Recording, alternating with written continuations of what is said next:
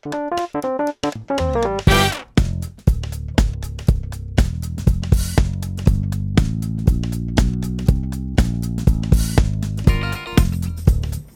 to Below the Line, a podcast by the Northwestern University Law Review. I'm Emily Rosnowski. I'm Emma England. And we're both editors of the Northwestern University Law Review online. Today we're talking with Professor Clay Calvert about his recent essay titled Reconsidering Incitement, Tinker, and the Heckler's Veto on College Campuses, Richard Spencer and the Charlottesville Factor. Professor Calvert is the Brechner Eminent Scholar in Mass Communication and the director of the Marion B. Brechner First Amendment Project at the University of Florida. We hope you enjoy the episode.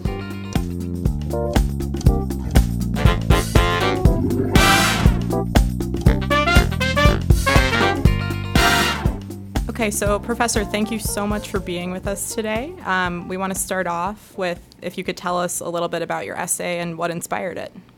Sure. Well, this essay was inspired by Richard Spencer's visit to the University of Florida campus here in Gainesville, Florida. It was quite the event when he came here. Many students were upset that the university had to allow him on campus.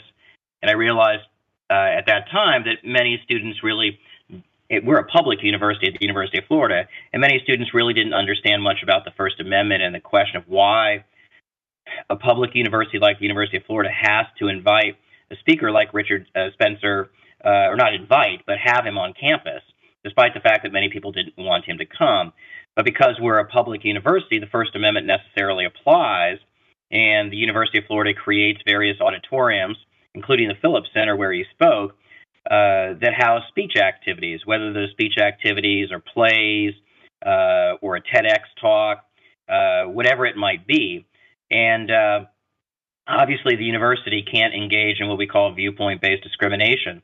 So I thought it was really a prime opportunity in this essay to explicate and discuss some of the issues about what happens when a controversial speaker like Richard Spencer chooses to come to a public university campus.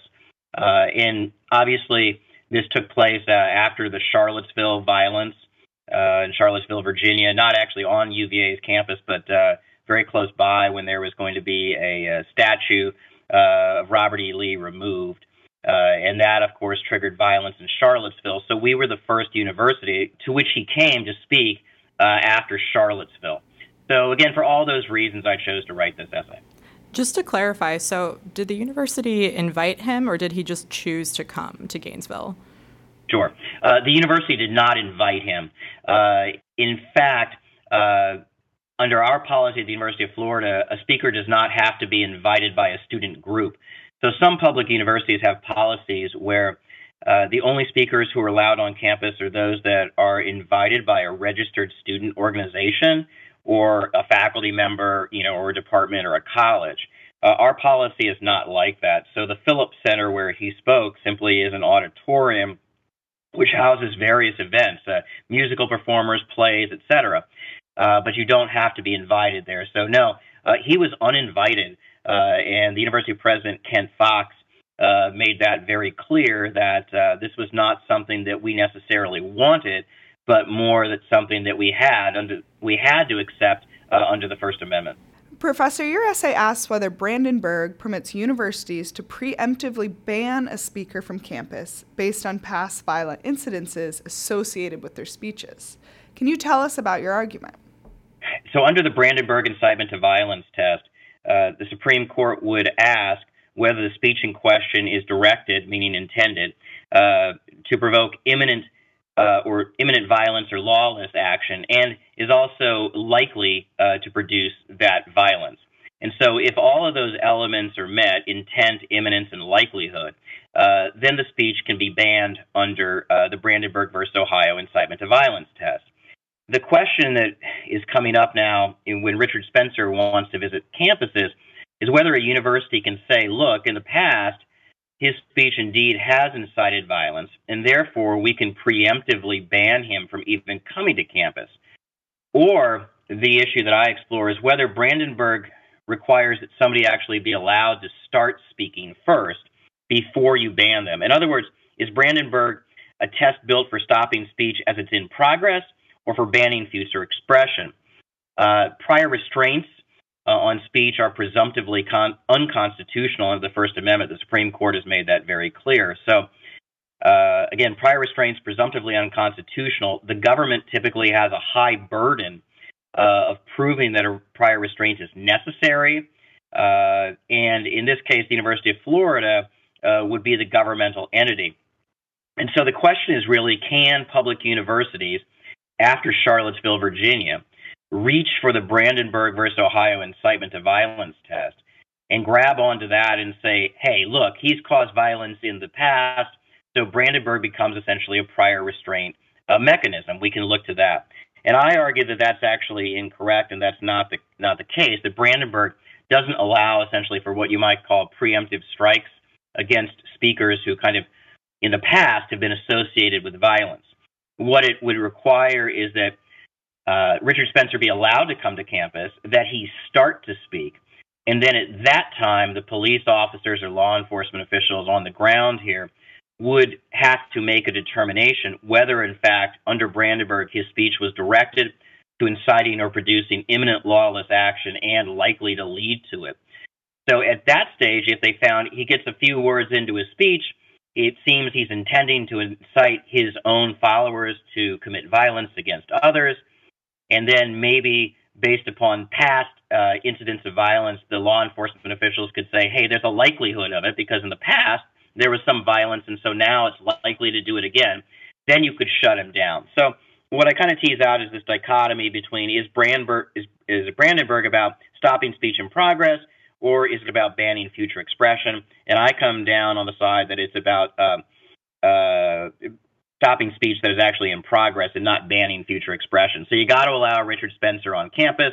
Once he starts to speak, then law enforcement officials can go through a Brandenburg analysis and then stop him at that stage if they find all of the elements of Brandenburg have been satisfied.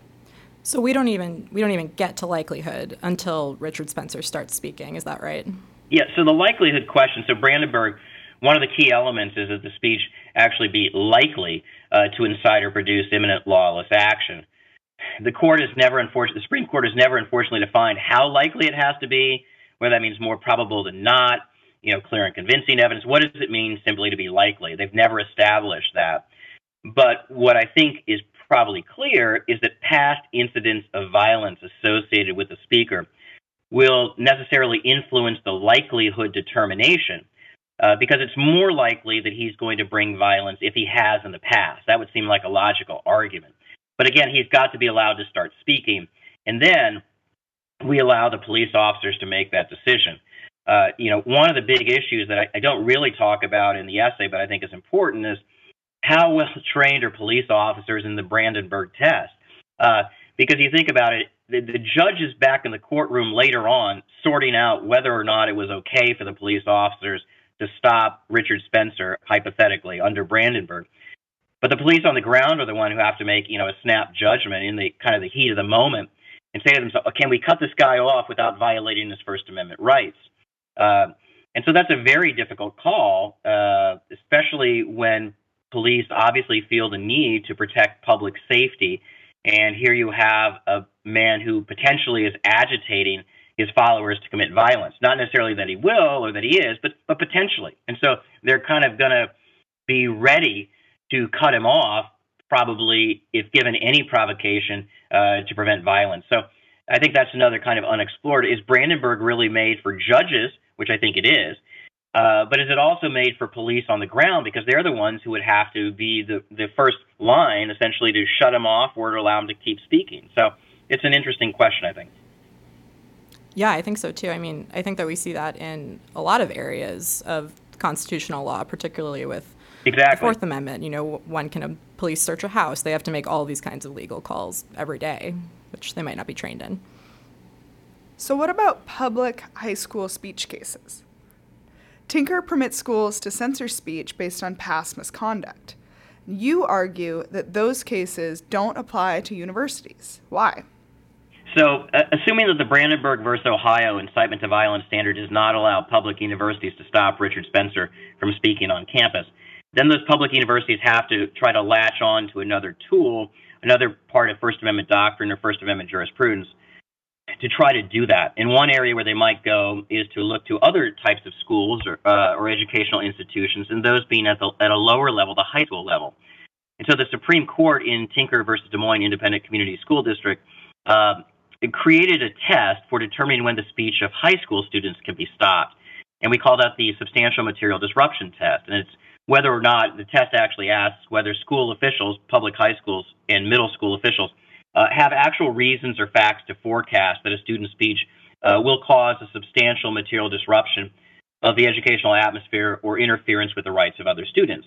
And if they do actually have those facts to do that, then that student's speech can be cut off. So Tinker essentially does allow for prior restraint on speech in some circumstances where past speech has caused violence. So the quintessential example would be in the South with the Confederate battle flag clothing or indicia on a bumper sticker on a pickup truck, or somebody wearing a Confederate flag belt buckle or T-shirt. If a school has had a history of racial trouble and racial tension between black and white students, and a fairly recent history, then school officials have the power under Tinker to predict that the wearing of Confederate battle flag clothing will cause a substantial material disruption of the educational atmosphere, and therefore they can preemptively ban the wearing of Confederate battle flag clothing to school. So in other words, if there's been a history of violence and it's due to speech, then the schools can enact rules prohibiting the wearing of that type of clothing. So Tinker arguably does allow for preemptive strikes against future speech. It's not like you have to be allowed to wear the Confederate battle flag T-shirt, and then we can stop you. You can just simply say, no, we're going to ban you from wearing it at all. The danger, though, in the Richard Spencer situation is that you're dealing with public universities where students are 18 and up. They are considered adults. They have the right to vote. While in high school, it's a younger level. Some students may be 18, but most are under 18. And so you're dealing really with a test, Tinker, that was created for high school students. And the question is, should you be allowed to apply it at a higher level of public universities? And I answer that question no, because I see a slippery slope happening, that if you say, well, Tinker can apply when speakers with hateful messages come to campus at the college level, so we can stop them. Well, eventually the Tinker standard will be used to stifle the speech of public university students themselves based upon what they're saying. And so I don't think we should graft on to the college level a test, Tinker, that was designed to apply at the high school level. So I found that to be problematic in my analysis. So you also mention in the essay that when Richard Spencer was at Gainesville in September, I think the university and also Florida taxpayers spent about $500,000 on security costs, and Spencer only spent, I think you say, about $3,800 for his own security. So why should the university be the one who's forced to carry the burden of protecting a white nationalist speaker here? That's a very good question, and it really comes down to this concept of the Heckler's veto, that the government has an obligation to protect the speaker from potentially hostile reactions of the audience that would stifle the speaker from talking. So we knew at the University of Florida there was going to be a big turnout of anti-Richard Spencer protesters. The Heckler's veto doctrine in First Amendment jurisprudence says that an audience's hostile or violent reaction to a speaker's message should not be allowed to shut that speaker down. That the government, the University of Florida, bears the burden of protecting that speaker, whether we like that speaker's message or not.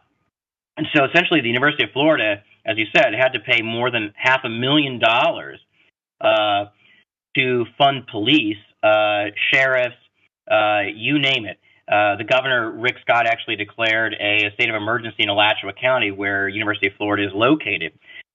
All of that was necessary, essentially, to protect Richard Spencer's right to speak and to prevent the Heckler's veto, again, the hostile audience reaction shutting him down. There's a case from Georgia that suggested that the government bears the burden of those security costs, and you can't simply shift them to Richard Spencer, because eventually that cost would become so prohibitive, the $500,000, that he couldn't afford it. and that therefore it is tantamount to a heckler's veto in the form of money rather than a hostile audience reaction. In other words, Richard Spencer would say, look, you're charging me $500,000 for security. I can't afford that. What you're really trying to do is make it so cost prohibitive that I can't talk on your campus. And so in some ways, this is really the high cost of free speech, as it were, that the governmental entities like the University of Florida and other public universities bear the burden of funding the security costs to prevent the heckler's veto. So the heckler's veto really is interesting here because it protects Richard Spencer's right to speak at a very high cost borne by public universities that really don't have the budget to afford this. University of California, Berkeley, in 2017 spent, I believe, more than $2 million on security issues surrounding speakers such as Milo Yiannopoulos, Ann Coulter, and others, Ben Shapiro, who wanted to or did come to campus. And the UC system is in deep financial trouble, as are many public universities. So it's highly problematic.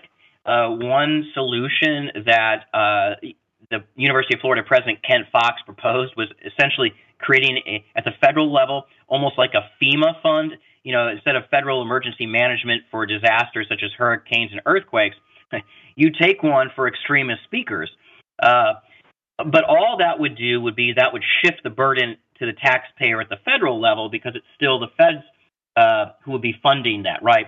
So the University of Florida would apply hypothetically to a pot of money administered by some government agency in D.C. because the First Amendment essentially says we've got to host him, we've got to protect him, we can't deny him access either under Brandenburg, and the heckler's veto says we got to protect him. So that was one proposal. I just see that simply as shifting the burden from the local taxpayer, whether it's the state of Florida or Alachua County where we are, or the University of Florida as the governmental entity which had to pick up the tab in this case, and shifting that over to at the federal level. So I'm not sure that that's necessarily the most constructive solution to that. So right now, I mean, the other danger is, what if a speaker or a series of speakers such as Richard Spencer chooses to come to the same campus back to back to back? So Richard Spencer costs between $500,000 to $600,000 at the University of Florida, and then the next month another white nationalist extremist speaker chooses to come to campus, and it costs another $500,000. Eventually it becomes so cost prohibitive to the university that there has to be some kind of a solution.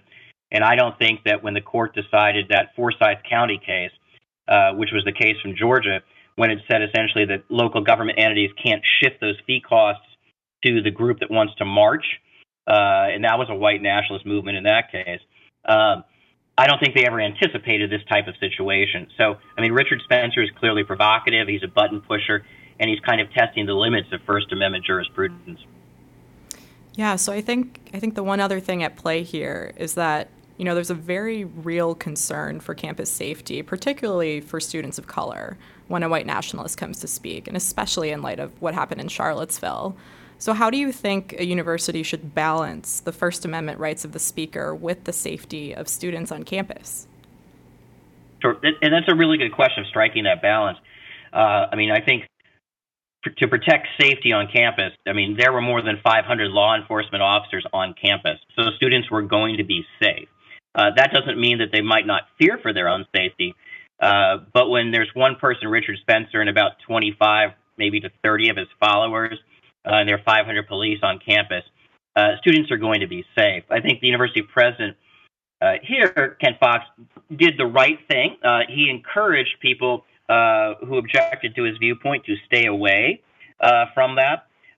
On the one hand, I endorse that because what Richard Spencer feeds on is is media publicity. He wants there to be controversy to garner attention to his viewpoint and gain media coverage. So staying away would deprive him of that. On the other hand, I do think students and faculty and staff and community members have an obligation to engage in what we call counter speech, to show up at his event and speak out against him. So just as we allow for freedom of speech in the marketplace of ideas, the remedy for speech we don't like in the marketplace is counter speech, to add more speech.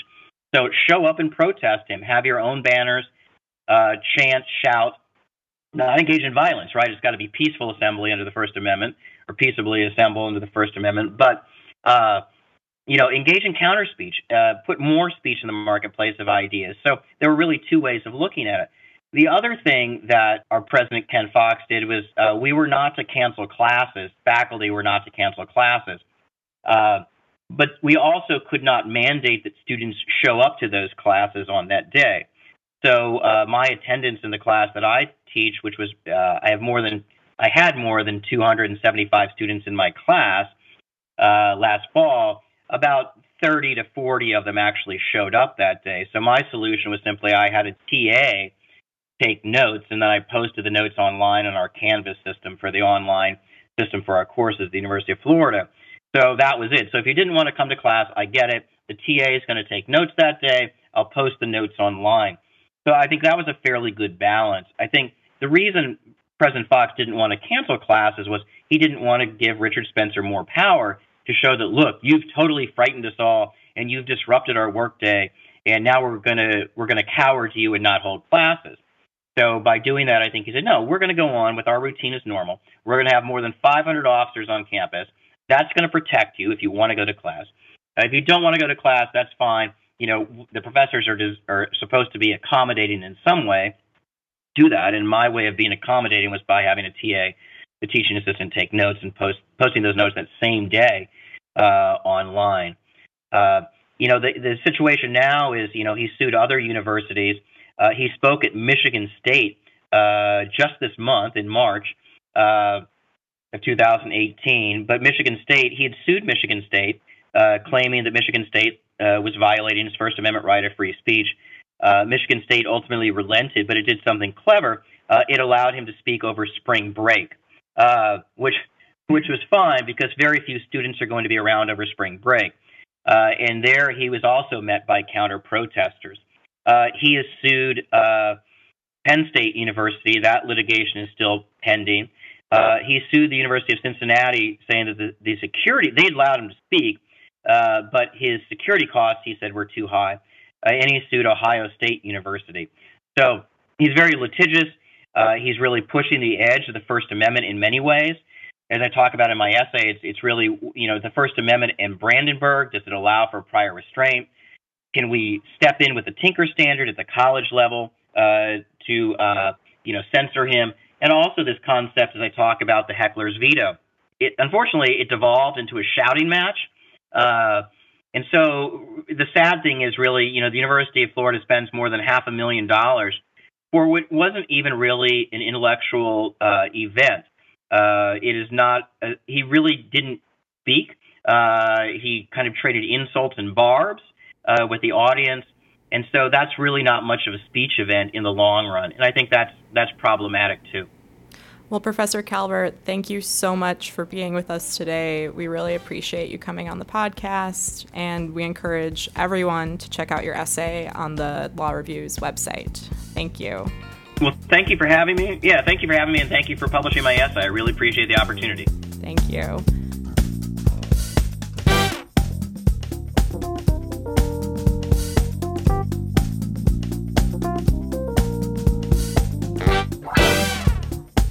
Today's episode of Below the Line was produced by Jonathan Byron and hosted by Emily Resnowski and Emma England.